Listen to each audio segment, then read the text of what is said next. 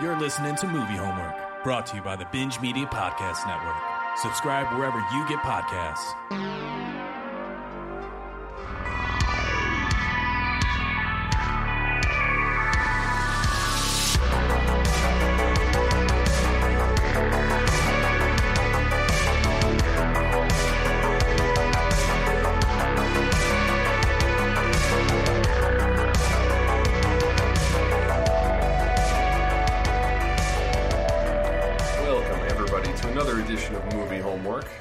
Presented by Binge Media. I'm Jack, and I'm joined today, as always, by my co-host, Chad C. What's going on, man? I'm good. How about, listen to this. Oh, this is my first alcoholic beverage since Lala. I've detoxed and have been waiting. So, yeah, my liver has recovered fully, and I'm ready to go. Good for you. So, we should mention this is our first recording since Lollapalooza. I don't know. Overall thoughts from you, sir, on how the weekend went? I thought it went fantastic, other than a couple of flights getting canceled trying to escape New Jersey. About that. But all in all, yeah, it was a good time. It was great seeing everyone for the first time, and first time all being together in 4+ years, I think. Yeah. And it was just great having everybody in the same room again. And you just get that first night. It's always just like adrenaline, and you're just like super pumped. And that first night at the bar is always one of the better times. You're just jumping from group to group, and mingling with everybody you haven't seen in a long time. It's great, man. Yep. And how many times are you going to be able to talk to somebody like, PC, you bounce over to Warren, you get Jim Law's take on something, all the while there's a fucking pillow fight championship happening on the TV. I mean, that's right. It just doesn't happen anywhere but Lollapalooza, people. So next time there's one announced, you probably want to be there. So. I can say I think there were more Red Bull vodkas purchased this Lolla than High Lifes, though. So probably we might have a new drink for binge here. I felt like I saw most people drinking those daily, but. That's marathon drinking. You got to wake up too. So, it ebbs and flows. If I had advice for anybody, it would be just, drink some water in there, and get your like 6 to 7 hours of sleep. Just get it every day, because if you don't have that, you're fucked. Trust me. So, right. But no, right. Great weekend, great time. Obviously, you and I spent a significant amount of time together, and it was awesome, and we survived. Possibly. Potential, I know you're going here. Demonic Airbnb situation. So, as far as I know, I believe we got a 5-star review. So I gotta go back and check that. Very nice. I think we're okay. May got the worst of it though, right? And we kind of got free. Meg kind of had the issues, right? The throat issue.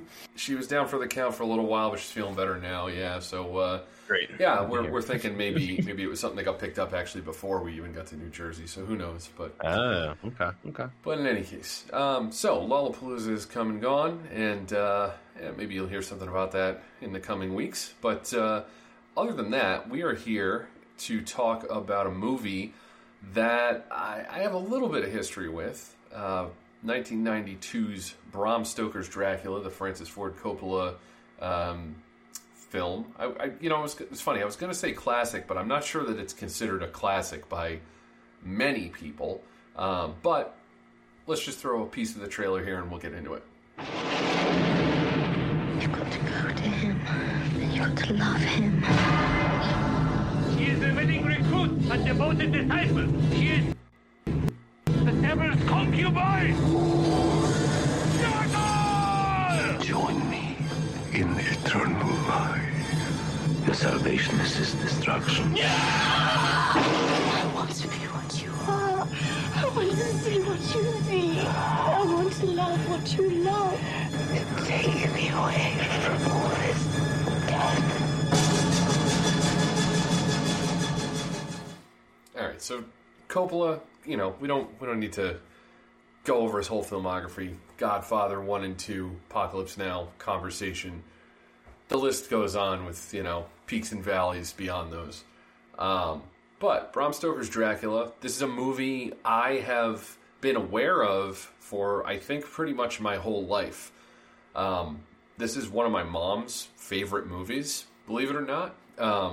she's always loved this. She always, even when I was younger, when she would say like, "Oh, you can't watch this yet, but when you can, this is a great movie. I love this movie. It's so good." Blah blah blah.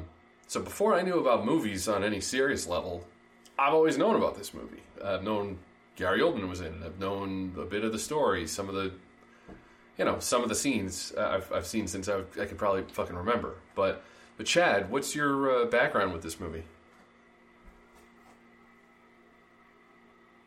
So I'm trying to think. I've seen this handful of times. I have the Blu-ray back. I probably bought the Blu-ray before I even saw the movie, and of course did the deep dive on the features and everything that we were kind of talking about before this.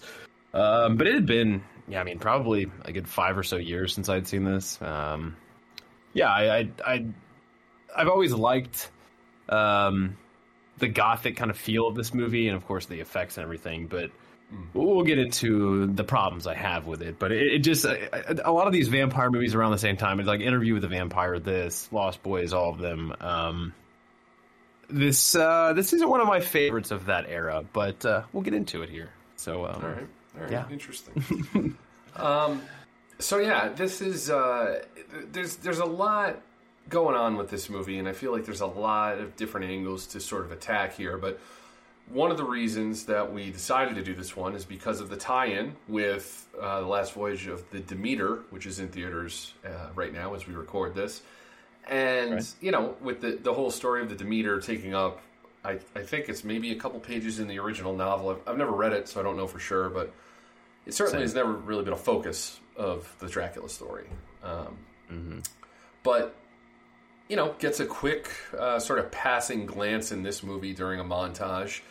And this is just it's sort of a unique feeling movie to me. I don't know of another flick that feels so sort of homemade in terms of the effects and the sort of like, tactile everything about this movie, while also being like a major studio release and as kind of over the top in I think crazy as it gets.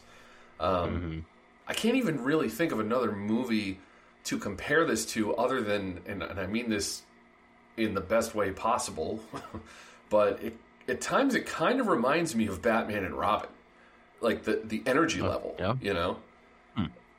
Okay.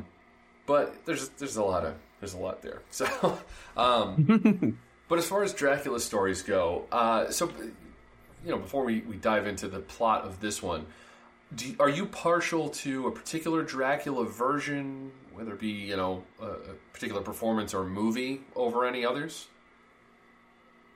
I mean, not really. No, I would probably.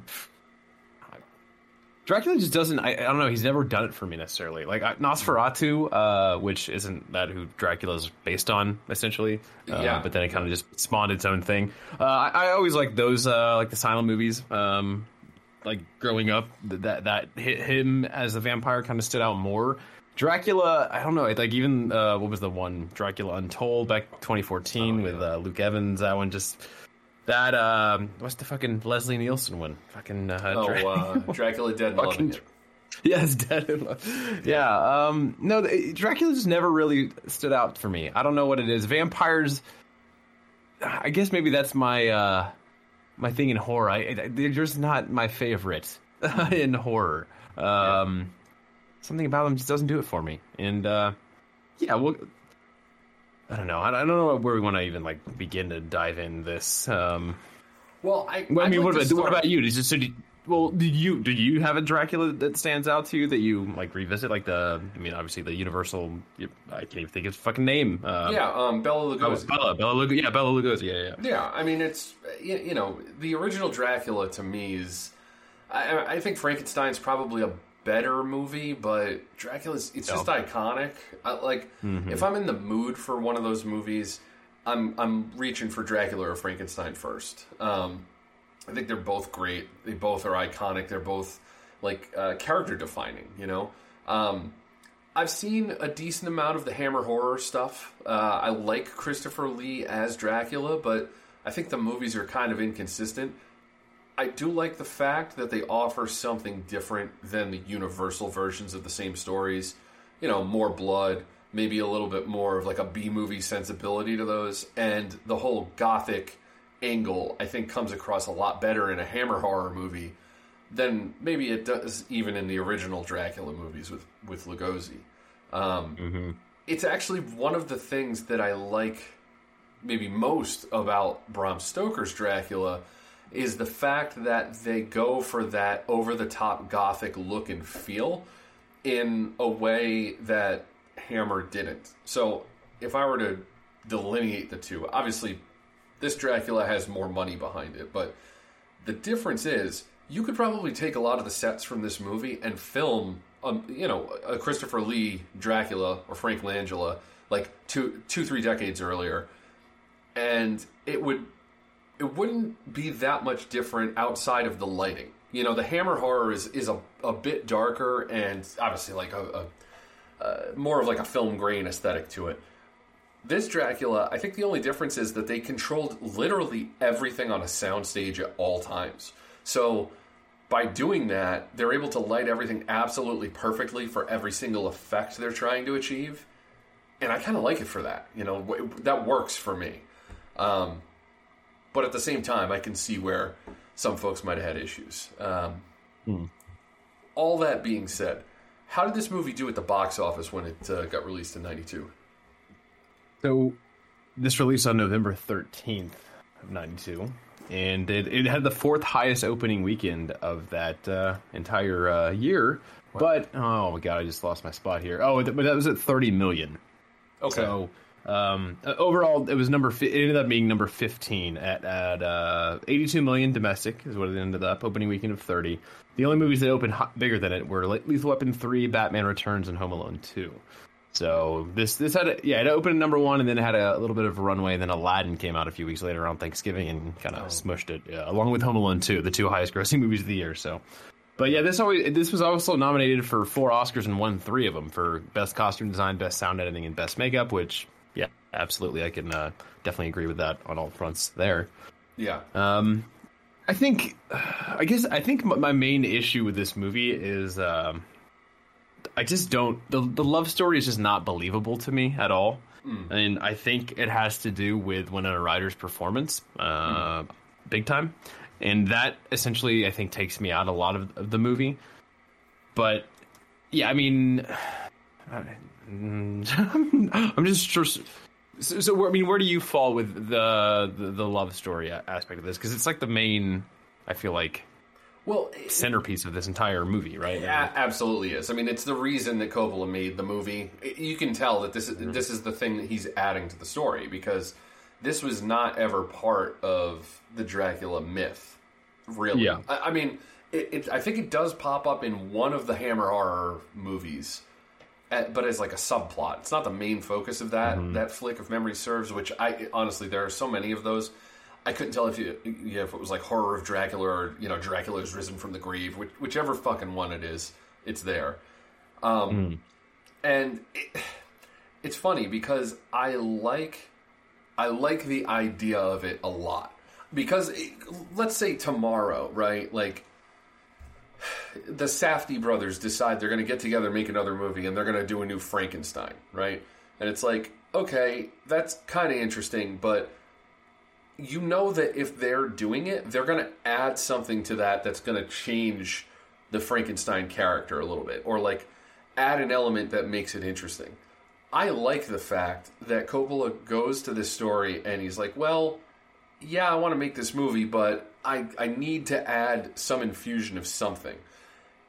And in theory, I really like adding the love story angle, the whole like reincarnated version of Elizabeta. And all that. It's a nice framework for like Dracula's motivations throughout the story that isn't really there in the original novel. Sure. Okay.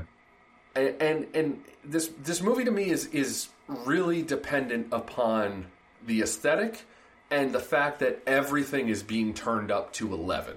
Like every performance, all the costumes, all the sets, the music, the art style, everything is always just like pushing the envelope a little bit further than I think most people are comfortable with. And I think that it makes the Winona Ryder and Keanu Reeves of it all so much worse in comparison to everything else going on around them. Yeah. Winona Ryder has some issues in this, but I obviously Keanu Reeves is the one that really gets most of the vitriol with this movie. Absolutely. And it's not unjustified. Like, so the whole opening, 40 minutes of this movie is, I think, really cool, right? Like, Harker goes to Dracula's castle. He's there to help negotiate some real estate. Dracula catches wind of the fact that his future wife looks exactly like Dracula's former bride that killed herself in the intro to the movie, and he changes his plans, wants to go to London, find her, all that stuff. I really like the aesthetic of all that. That's sort of a fundamental part of the Dracula story. At least like Jonathan Harker getting to the castle and experiencing some odd things, right? I'm in with all that stuff, but the thing that bugs me is I don't know what the fuck they were doing with Keanu in any moment. Because, Keanu's shaving in the mirror. Dracula comes up to him, and the mirror is, 10 feet away? And it just, shatters for no reason. A door closes by itself. He sees shadows that don't match up with, where Dracula is. Some wolves are howling outside. Keanu goes to the window and sees Dracula climbing upside down a wall. And his whole reaction is always just monotone, blank stare. I don't get that at all. It's really fucking weird. My favorite line of his is when he's that particular scene. He's like, "I've seen many strange things. Bloody wolves chasing me through a blue inferno." Yeah, it's just the delivery is so ridiculous. But see, here's my thing with Keanu. We all know Keanu is a bad actor. He's always been a bad actor. That's part of his charm, I think, right? And it's good on him. He's made a career out of it.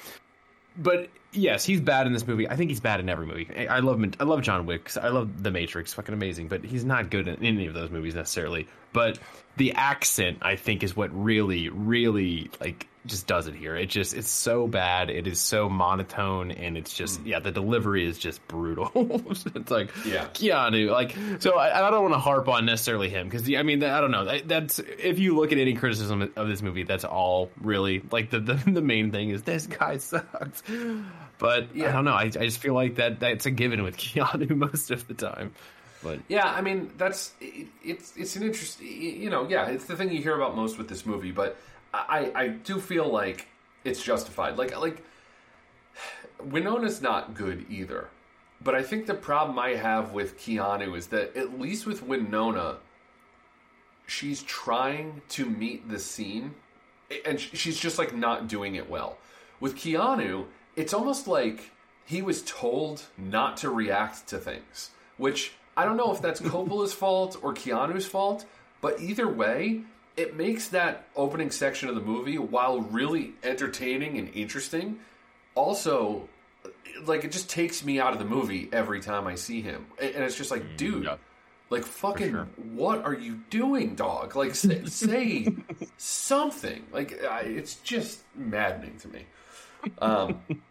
And for sake of not harping too much on those two performances the whole time, I'm just gonna say they both suck. They're better in other movies. Just I don't know. They really are. That's the thing. It's even her as Lydia in Beetlejuice. I think she's pretty good in that movie for what it is. There's something about it with Winona in this movie too that it's pretty bad. And I think that has always been my big issue with this movie is the love story behind it. And I'm a big story guy, but like you were saying 100%. The aesthetic of this movie,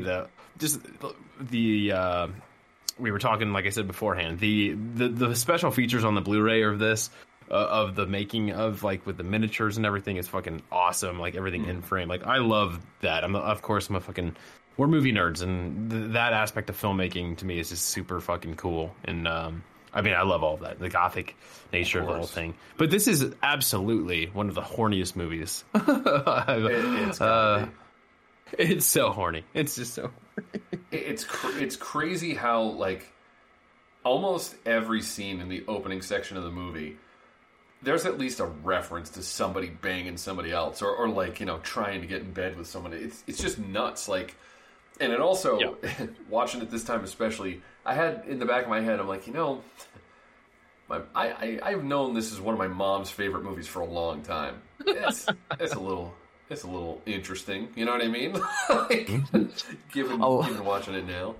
But a lot of nipple play. In this movie. Licking and bloody nipples. Just little slits around the nipple. It's oh man. But you know, all of that being said, I do want to talk about the stuff that I really like from this movie, and it pretty much starts and ends is the wrong thing. It starts with Gary Oldman. Gary Oldman. Mm-hmm.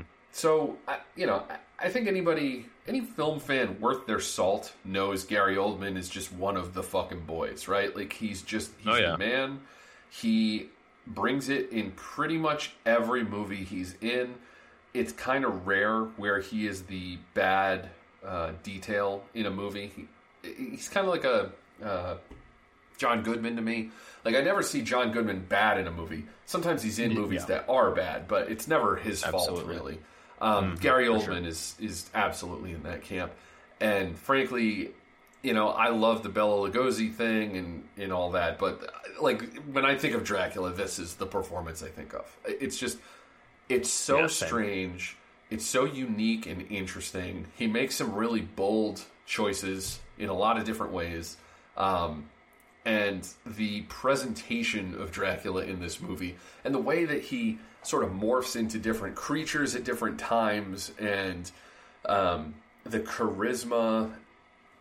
I mean, by the end of the movie, there is a part of me that you kind of have sympathy for him, you know, and it's, I don't know. I think that has everything to do with the fact that it's Gary Oldman. I don't think that it's the writing or the direction when it comes down to that character. I think it is literally, this guy is able to sell the fact that, you know, the movie starts and he is put into a pit of despair, renounces God in front of everyone, and then becomes this monster. I don't know. I'd have to look at a list to be sure, but I feel like it's one of the top 3, if not top 5, Gary Oldman performances for me. It's just, he's magnetic. When he's on the screen, I always want to understand where he's coming from. I think it's amazing. I think it's an amazing performance. I think it's underrated, frankly. But. Yeah, I think Drexel will always be my favorite performance of his, just because it's so fucking ridiculous. But yeah, it's definitely top 5 for sure. Yeah, I might throw Mink on that list though. Fucking Mink hive over here. Good for you. Good for you. Not The Darkest Hour that he won the fucking Oscar for. That movie put me to sleep, I think, 3 times, maybe. Yeah. I remember, sidebar, I remember watching that after watching Dunkirk and just being like, what the fuck? Like what, what are we doing here? But you know, I digress. But other things I really like. One of the things about the art direction, I can't remember the costume designer's name, but apparently Coppola got this guy who didn't know what Dracula was and said, I want you to make the costumes for the character and you know, for the film. I don't want you to go off of anything previously created. You know, read the book, interpret this in your own way, and see what you can come up with. And the fact that Dracula, when in, you know, sort of the old makeup and all that, when Gary Oldman's in that old garb, that sort of red kimono or the I don't even know what to call it, that like golden dress that he's wearing late in the movie during that final sequence, man, that stuff is incredible looking, and it does not fit what was known as the Dracula aesthetic at all, you know. Yeah. But so her name was the costume designer is Aiko Ishioka. And she is it a woman? I'm sorry. This woman, yeah. But she also did the costume design for The Cell, which it kind of makes sense after watching this movie now. Like, sure. Okay, yeah, I see that. Sure, absolutely. And then, like you were saying before, the sort of in-camera effects that were achieved in this movie. You know, simple stuff like filming something and then just physically taking the film out of the camera, running it upside down or backwards back through the camera, and then filming something else over it to get like certain effects. It's just like clever, cool, interesting. It's so cool. All that really tactile stuff is awesome. Other pieces of the cast that I really like. I have to say, I do like the three suitors that, what was it, Lucy has? Me and his friend Lucy. Billy Quincy Campbell. And Jack and... Yes. Billy Campbell, who I think was the Rocketeer, and then Cary Elwes and Richard E. Grant. Young Richard E. Grant. So young. Doesn't even look like him now. Yeah, it's true. They're fun, but they also kind of feel like they're in the school of Keanu and Winona on a certain level. Like, they're good, but they're also hamming things up quite a bit. I mean, it's just tough to contend with, like, Gary Oldman, and then you have Anthony Hopkins, who shows up in this movie, like, midway through to play Van Helsing. And, the two of them just understand the movie they're in better than anybody else. So it's tough to compare with those guys. Mm-hmm. But the other person I want to mention, because I am a fan of his, is the fact that Renfield is in this, played by Tom Waits, which is just fucking perfect casting, in my opinion. Psycho weirdo, the glasses, the eating of the bugs and everything else. Absolutely a Tom Waits role. So glad that these days I can appreciate him properly. So, yeah, good shit. Other elements of the movie that are kind of interesting to me. The music is pretty... I don't want to call it great, but it fits the movie. I don't know if it's the kind of soundtrack I would ever sit down and listen to and kind of jam out to and remember specific scenes or anything like that. But I do like the fact that they really leaned into, okay, this is going to be bombastic and big, and the music kind of pushes that emotion, right in front of your face. Like, you can't really avoid it. But. Yeah, no, the main theme is great. The underlying, like just echoing throughout the whole movie. Yeah, just that underlying thing. It's great. I love it. Yeah, and then we'll get into that in the superlatives also. Oh, excellent! And then also the creature effects. We've got to talk about that a little bit. So there's some. Again, I've never read Dracula, so I don't know what the exact limits are of Dracula's power and what should or shouldn't happen. I know that Chad D was texting us on the side. Yes. Just, why is he a werewolf now? The Duke. Yeah, I don't know what is or isn't allowed according to the rules of the Dracula book, but all that shit kind of just works in this movie. I do think that there are some things that happen that don't really make a ton of sense. For instance, yes, Dracula needs to feed on people in order to survive, but again, this could be one of those obvious things that I missed. Is there a good reason why Dracula decides to turn Lucy? Is he just like looking for another, I don't know, concubine, or is there anything behind that? I think isn't that right after he reads the letter that she's getting married, Parker, and so he gets pissed, and then he goes and like turns her, right? Interesting. Okay, it's funny. That seems like obvious now, but I don't know. I didn't really put that together while watching it because I didn't think in terms of him having that kind of emotion. Okay, that makes some sense. So. This is 2 weeks of me missing a plot point and you explaining it to me in the podcast. So this is good. We're going to keep this going next week too. So, no, it's fine. It's good. I mean, it's what movies are. We miss things. I miss things all the time. Sure. I watched this a couple of times this week. I watched it once before Law and twice since. So it's fresh in the brain. God damn. Other stuff that you picked up on that you either really liked or really disliked about the movie? Because I don't know, based on how our conversation has gone, and we haven't gotten to superlatives yet, but I'm getting the sense that you were not as down with this as maybe I was. Yes, you're right. But I was saying that I'm like, not vampires don't do it for me. But then I googled like best vampire movies, and I'm like, God damn it, I'm so wrong. Like Fright Night, I fucking love Fright Night.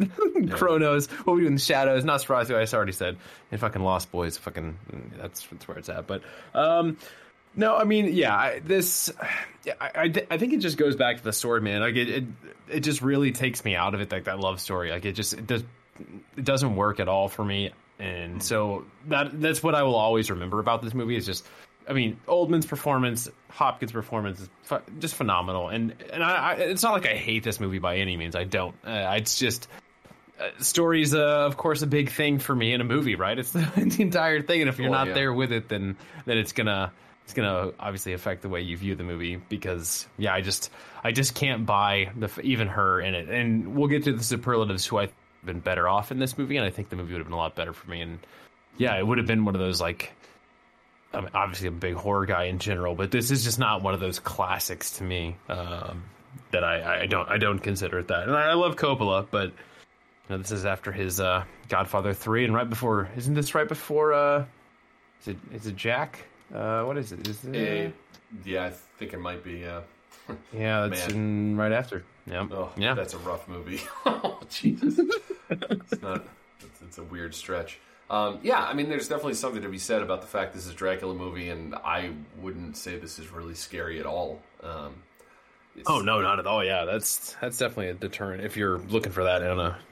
I'm just weird though when it comes to that. Like, movies just don't scare me. I've never, right? Even like I love horror, but that's not why I like it. It doesn't. The thought of being scared, like, sure, but I can't remember the last movie that scared me. So that's maybe a bad way of putting it. I think maybe a better way is there's nothing that sets up a scare, really. You always know who Dracula is or where he is. If a creature shows up, they're never trying to use a jump scare to get you. They're really focusing on just like, this is this demonic creature, and there's a love story, and it's how this creature interacts with the other characters. Coppola's never trying to scare you, really, which is an interesting choice. But at the same time, I do feel like there's a whole genre of, I guess you would call it gothic horror, that kind of does the same thing, I don't know why, but the first one that's coming to mind is Del Toro's Crimson Peak. It's a haunted house movie, but it's not really scary. It's just a ghost story. But there's not, if memory serves, there's really nothing in there that is trying to scare you. It's more just like a story about scary things, yeah, absolutely. Different kind of thing, I guess, but all right. Well, yeah, I mean, but to your point, people definitely go into these movies expecting and wanting that. I mean, there's obviously a huge contingency of people that want to go see a scary movie and be scared for it. So, I mean, right? Yeah, I mean, this was a little bit more technical, getting nominated for multiple Oscars, but who knows? That's Coppola had a lot of weight behind him at that time too. So yeah, for sure. Other things in the movie that I do really like. There's a couple of moments where, you know what? Let me save that for superlatives. Let's hold off for a second, because I was going to play a clip, but now that I think about it, it fits in better with one of my superlatives. So let's jump into those. So we'll kick it off. Well, hold on. So before we jump in there real quick, I do have a question. Do you have a favorite like effect or like we were saying, any of the in cameras? Do you have a favorite one from this movie that stands out? So I really love the cardboard cutout war figurines at the beginning, mixed in with a couple of actors, like those silhouettes. Yeah, I think that looks metal as fuck. Yeah, I love that. Those are cool. Yeah, that does with those war scenes. That's cool. There's a quick effect, and there's a bunch of them like this, but it's really fast. But it's when Jonathan Harker is escaping the castle. He's sort of shimmying along a wall that you've seen him stand on previously, and he falls in a way that doesn't make any sense to your brain. Like, he falls, I think, to the left of the frame and, like, tumbles out of it. And it's so fucking weird when you watch it, because you're expecting... Because he's been looking down as if he's sort of, like, looking at the water beneath him. But it's actually to his right, your left, as you're looking at the scene. But you don't know that until he starts falling. It's just a simple shot, but I remember seeing that and just being like, what the fuck? Like, just some weird discombobulated shit in the castle, I think, is really cool. Yeah. Yeah, I like... Yeah, I mean, there's a couple. I do love the, like, at the beginning, right after that, when Elizabeth commits suicide, and it's like that one tracking shot, and it follows her down, but then it's just the doll falling. It's so cool. But then you get that a little bit later with the climax where the dude falls off the cliff as well. Yes. He does the same thing.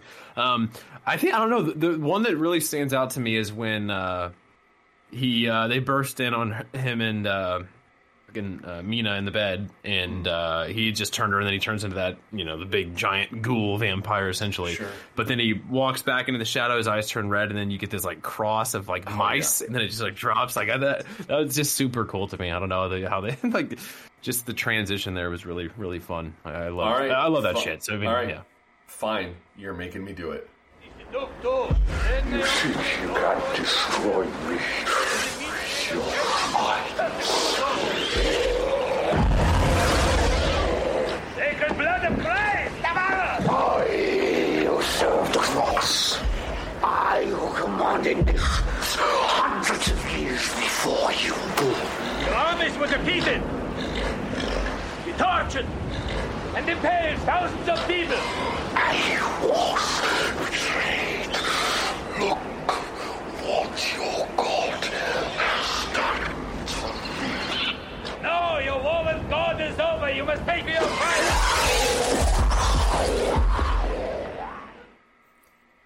There's the scene you were looking for. I think right after that is when he turns into rats. So Yep. good shit. Let's right into it. Yep. Really good shit. All right, let's start some superlatives then. That's that dude! All right, it's the Kupka. This is the scene stealer or cameo, and probably no surprise based on what I said earlier, but for me, it's Tom Waits' Renfield. I'm a Tom Waits fan. I always like when he pops up in movies.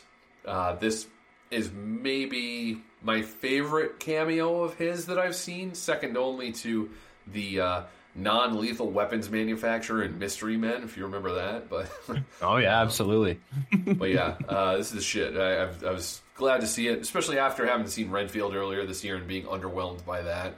I don't know. It's nice to see, a good version of Renfield. So yeah, there you go. What do you got for this? I have Anthony Hopkins as Van Helsing. I think he fucking steals. Yeah, I think all of his scenes, he's coming off of fucking Silence of the Lambs. He's fucking hot as shit. He just won the Oscar. He's ready. And yeah, he's in go mode. I think he's fantastic in this movie and very compelling in all the scenes he's in. He's the man. He definitely is the guy outside of Oldman, like I said before, that every time he's on screen, I'm just like, oh, I want to know everything he knows. Like anything he wants to say, I want to listen to. So. No, I didn't want to go with the obvious Oldman. Yeah, of course, yeah, but yeah. I didn't beat the Keanu dead horse in these either. So I tried to avoid that. Good for you. That makes maybe one of us. We'll see. All right. Next one is the Valley. Well, fucking what the fuck? Most punchable face. What do you got for this? You're gonna hate me, Jack, but I've got this queued up for you. Look at that picture. I just seen you over Discord. I've always thought Tom Waits has a very punchable face, okay? He just looks like a Billy Goat. What the fuck? He's not a model, dude. He's a fucking singer. Jesus Christ. I know. That doesn't deter from being a punchable face, okay?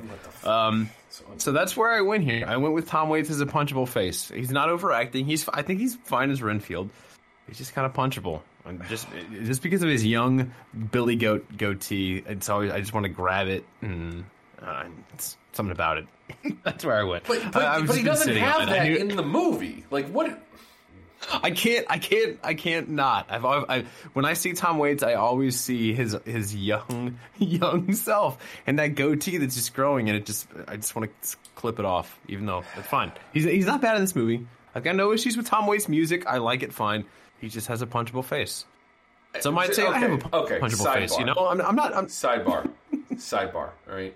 Have you seen the footage of him on, I don't know, maybe the Jack Parr show or something? It was a talk show in the 70s where he sings, I think, what is it? It's like Confection Jesus is the name of the song, something like that. No, I don't think I've seen this. So if you watch, I'll find it for you and send it to you later. If you watch this clip, you'll know immediately. It is clearly the inspiration for the Joker. Like, it's exactly Heath Ledger's performance, like 30 years prior. Oh, nice. Okay. The fact that you're shit talking this guy, I can't deal with this. I have, like I said, I have no issue with his music. I like Tom Waits' cameos, fine. No, he just got a punchable face, okay? Just go get some bleach and wash your fucking eyes out, man. Unbelievable. All right, it's fucking egg. I go with Cary Elwes. Yeah, he's fine. He's a good actor and all that stuff. I like him and stuff, but the little mustache. He's got a punchable face in this movie. Moving on. Tell me something about something I was reading about. Fucking A. Okay, this is the end, and this is the best quote. All right, so for me, I'm going to go with a Van Helsing quote, and it's when Mina is asking, what happened with Lucy, and they're sitting there, and he's like, cutting off a piece of some like very rare roast beef on the table, and he's like, yeah, she was in great pain. Then we cut off her head and drove a stake through her heart and burned it, and then she found peace. Yep. It's like so blunt and fucking direct, but hilarious to me. I don't know. A lesser actor wouldn't be able to make that work, but it's Hopkins, so it does. Yep. I was going to go with Quincy, which when he pulls up to the castle, they're on the horse, and he's like, may I say Miss Lucy is hotter than a June bride riding bareback buck naked in the Sahara? It's pretty good. But I went with the classic, I have crossed oceans of time to find you, on Dracula. There you go. Holy shit. Beautiful. It's just like the movie. How the fuck did you do that?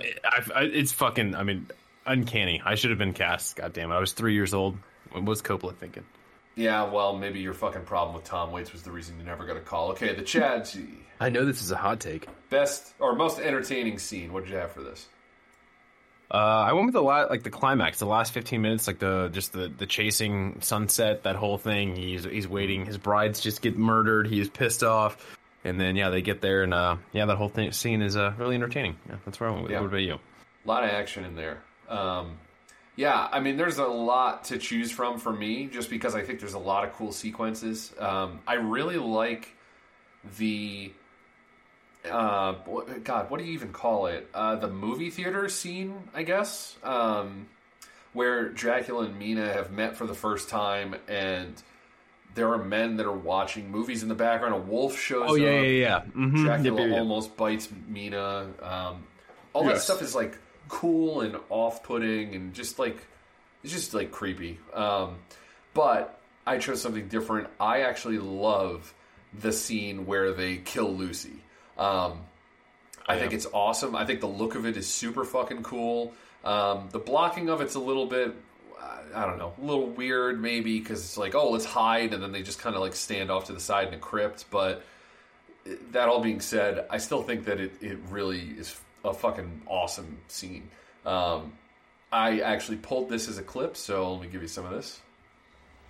Kiss me and caress me, my darling husband, please. Holy crap! We're strong in the Lord! The power of His might! We're strong in the Lord! The power of His might! The power of God is upon us! We're strong in the Lord and the power of His might! We're strong in the Lord and the power of His might! We're strong in the Lord and the power of His might! Ex umbris in luce! I bring you from shadow into light! I cast you out, the prince of darkness, into hell! That scene just says everything for me. Like, it's got Hopkins at, 100% energy. The Lucy, like, undead character, to me, is just an awesome look. Like, it looks creepy and fucking ethereal and all that shit. And then the effect where, like, she just opens her mouth and spews out, 10 gallons of blood in Van Helsing's face. That shit's awesome. I love that stuff. Yeah. So, great scene. But, good one. It's a good one. All right. The TM. Wow. Wow, I can't speak. What has held up the best or the worst? I've got one of each. I'm going to go with worst first just because we talked about it, but I honed in on Keanu. I know everybody says it, but it's fucking true. Sometimes, when everybody tells you what a thing is, it's probably the thing. And the thing in this is Keanu's a fucking problem. So, definitely has held up the worst. The thing that's held up the best, though, is Coppola and the direction. And I know I said this. I've said this for a few movies we've talked about, but I think this movie, maybe more than some others, deserves this accolade. This is really a tactile, like down and dirty, in-camera effect, physical monster, like everything done on set kind of production. I feel like anybody who is a movie geek of any level, if you watch this, you may not know everything that they're doing in the movie, but I think it looks so unlike any other movie that I think there's just a ton to chew on with this. So I really, the direction and the production design, I think have held up extremely well for this movie and are a big reason why, it keeps getting reissued on Blu-ray. Yep. So I went with not Keanu's performance, but Keanu's accent, because like I said, he's always a bad actor. And I went, performances, I went with Oldman and Hopkins' performances have aged the best, because they're both just fantastic actors. What's new? Yeah. Not reinventing the wheel here. Water is wet. So, all right. Pete MC. Best use of music in the film. Chad, did you have something for this? Yeah, I went with the whole prologue. It's that theme the entire time is underlying with it. I mean, it's great. I mean, you open up with Hopkins' voiceover, and then you go straight into the war, and that music is just echoing throughout the entire time. What about you? Yeah, unfortunately, we're in lockstep here because I said the same thing. It's I think the opening's really dynamic. The fact that they're speaking in whatever language that is, I actually don't know what it is. If they're in Constantinople, I think. Yes. I don't know why I want to say Hungarian. I know nothing about geography, but whatever language that is, it just sounds angry and evil and full of like regret and remorse, and it fucking works. And Oldman always goes the extra mile to get the inflection and the accent down. So does a good job there. It's good stuff. Music is great. All right, the PJ. Dynamite drop in, Monty. This is if you were to cast someone else in a role, who would it be? Shock. I'm going for the Keanu role here. So I was, the last couple times we've done this, I tried to look at what the popular movies were from that year. Try to see who was around, who would have been the right age. And I saw something, and I kind of thought about it at first, and I said, I don't know if that totally works, but I'm going to throw it out there, and I'm happy to be wrong, but I actually would cast Tim Roth as Jonathan Harker. I think that would be an interesting swerve. Yeah, okay. Has the accent. He's probably around the right age. Would have a different feel for certain, but if you, say, dressed him up a little bit like Oswaldo Mowbray from Hateful Eight, that kind of look, maybe toned down a little bit, I think he would fit right in. And I think he would actually play off Winona Ryder fine. He may actually anchor it in a way that neither of the two of them can do. So, and he would be coming right off Reservoir Dogs as well. A few weeks before this. So yeah, I like it. I went with the Winona character, and I said replace her with Jennifer Connelly, who would have been coming off of Phenomena with Argento at the time and Labyrinth. So she'd had a couple of horror fantasy under her belt, and I don't know. I think that love story with Oldman's a little bit more believable to me than Winona. That thing just it really takes me out of the movie, man. And I think that's a better movie with them those two. So. Yeah, I like it. The unfortunate thing is that Winona is actually the person who was attached to the movie, I think, before anybody. Yep. She's the one who got involved. So yeah, because she couldn't do Godfather 3, and that's why Sophia, who is absolutely atrocious in Godfather 3, is cast in that movie because Winona had to drop out. God damn it! So maybe she's better in that movie. Yeah, crazy. I don't know. Crazy story. And the last one. So if we were going to swap anybody out with a member of the Binge Media staff, who would it be? I do have an answer for this. I'm curious if you do. I do. I think you always go swap out with a Binge Media, and I say, will it make it better with a Binge Media staff member? And I do have one. I have Mr. Paul Joseph, PJ, as he's one of the Marauder types. He's leading the charge against Dracula at the end of the movie. He's with Jack and what the fuck's his name? the country Quincy, that whole group. Yeah, he's with that whole group, and he's leading the charge to take him down. So that's where I went. What about you? So if I was going to swap him out for somebody, I can't think of anybody who would be more hilarious as Renfield than Kupka. Like I just I can see it in my mind. He's tweaking out. Like he's losing his marbles, but or at least people think he's losing his marbles, but he knows better than everybody else. Straight jacket, stuck in a fucking cell, just like, no, you fucking assholes, the master is coming, you need to get the fuck ready, give me another pill bug, you fuck. I could just, it writes itself on some level. I can see it. I like it. Yeah, that's that right there. I don't know, it made me laugh, so that's the pick. Beautiful. All right, man. We've talked about this movie a bit. Some ups, some downs, some what have yous, bunch of superlatives. I don't know that I have much else that I can say about it. Any other but I was going to say, any trivia nuggets or anything like that you have you want to bring to the table?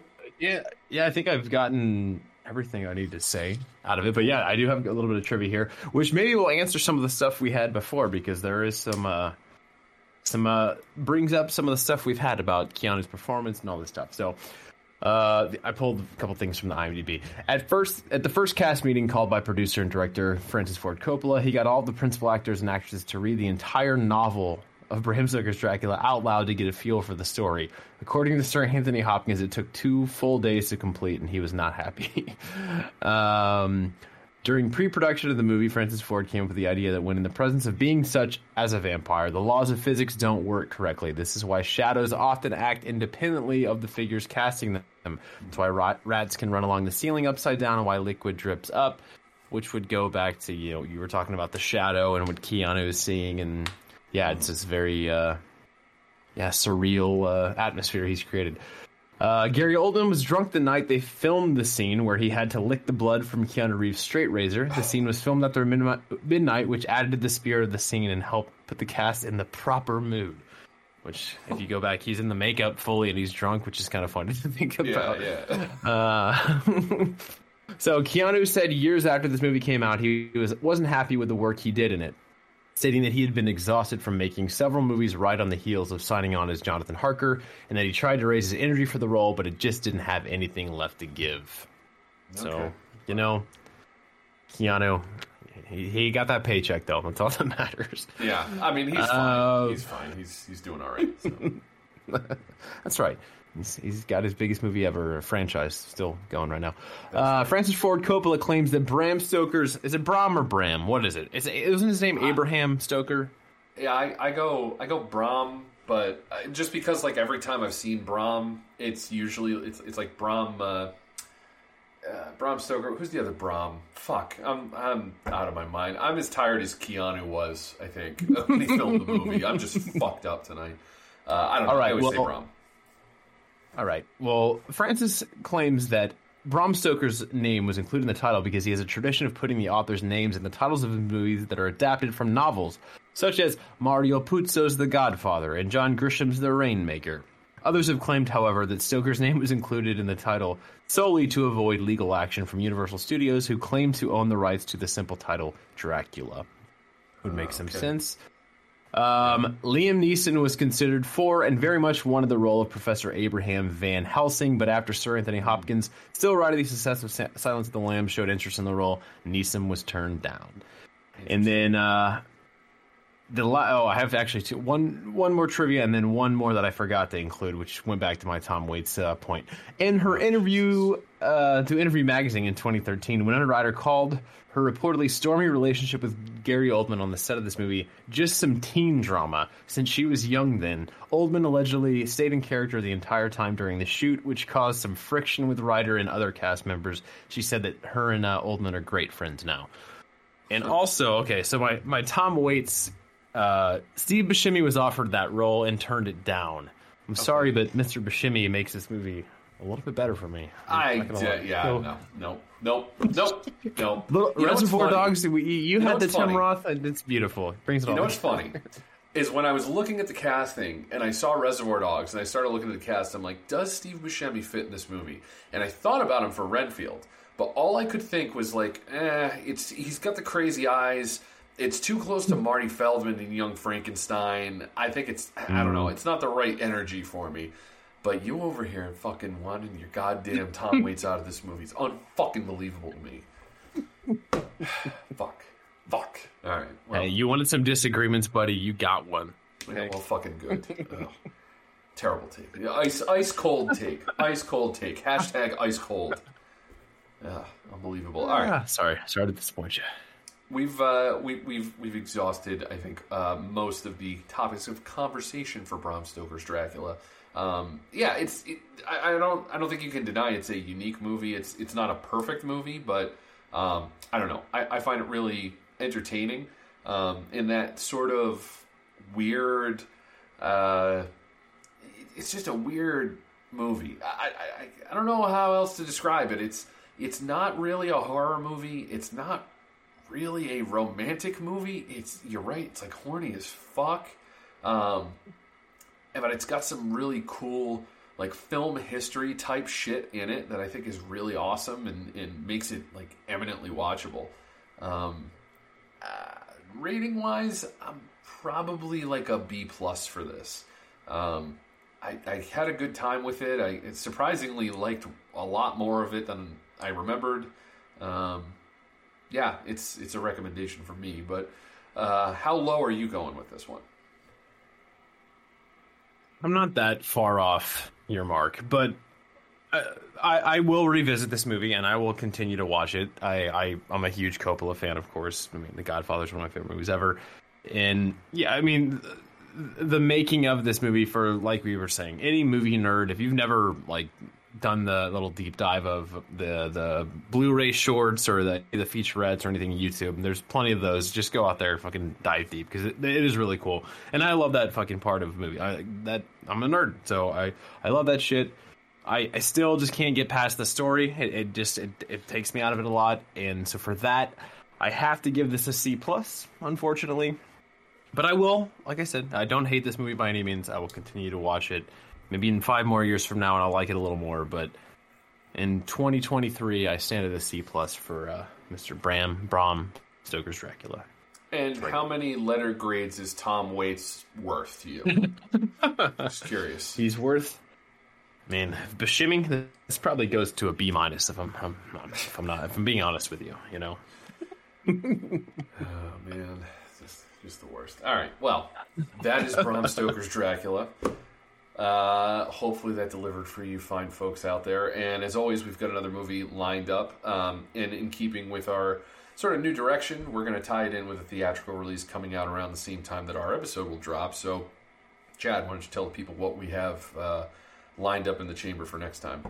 Yeah, so in a couple weeks we have The Equalizer 3, Mr. Denzel Washington coming out. So we're going to take a little trip back to 1989. That's right, the year we were born, Jack. Beautiful. Oh, Glories. We're going to do that. And we haven't done a war movie for Movie Homework ever, I think, and I think it's a good one. It's instantly pop, like the first one that I wrote down and the first one you said, and when we threw out the names. So I think this is a good one, and it's a good discussion in. So, all right, do your homework. Yep, do your fucking homework. All right, bingemoviehomework@gmail.com is where you can reach us. Send us your suggestions or your comments, questions, criticisms. Constructive is always appreciated. And suggestions for future episodes. We still have a couple that people have recommended. We're just sort of waiting for the right opportunities to bring those up and check them out. And hopefully this was a good time, and we'll see you next time. Chad, you got anything else? I got nothing, man. All right. For that, I'm saying peace.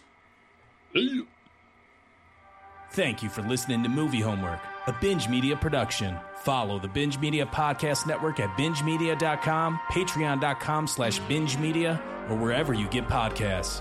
Got a movie suggestion? An award suggestion? Send us an email at bingemoviehomework@gmail.com.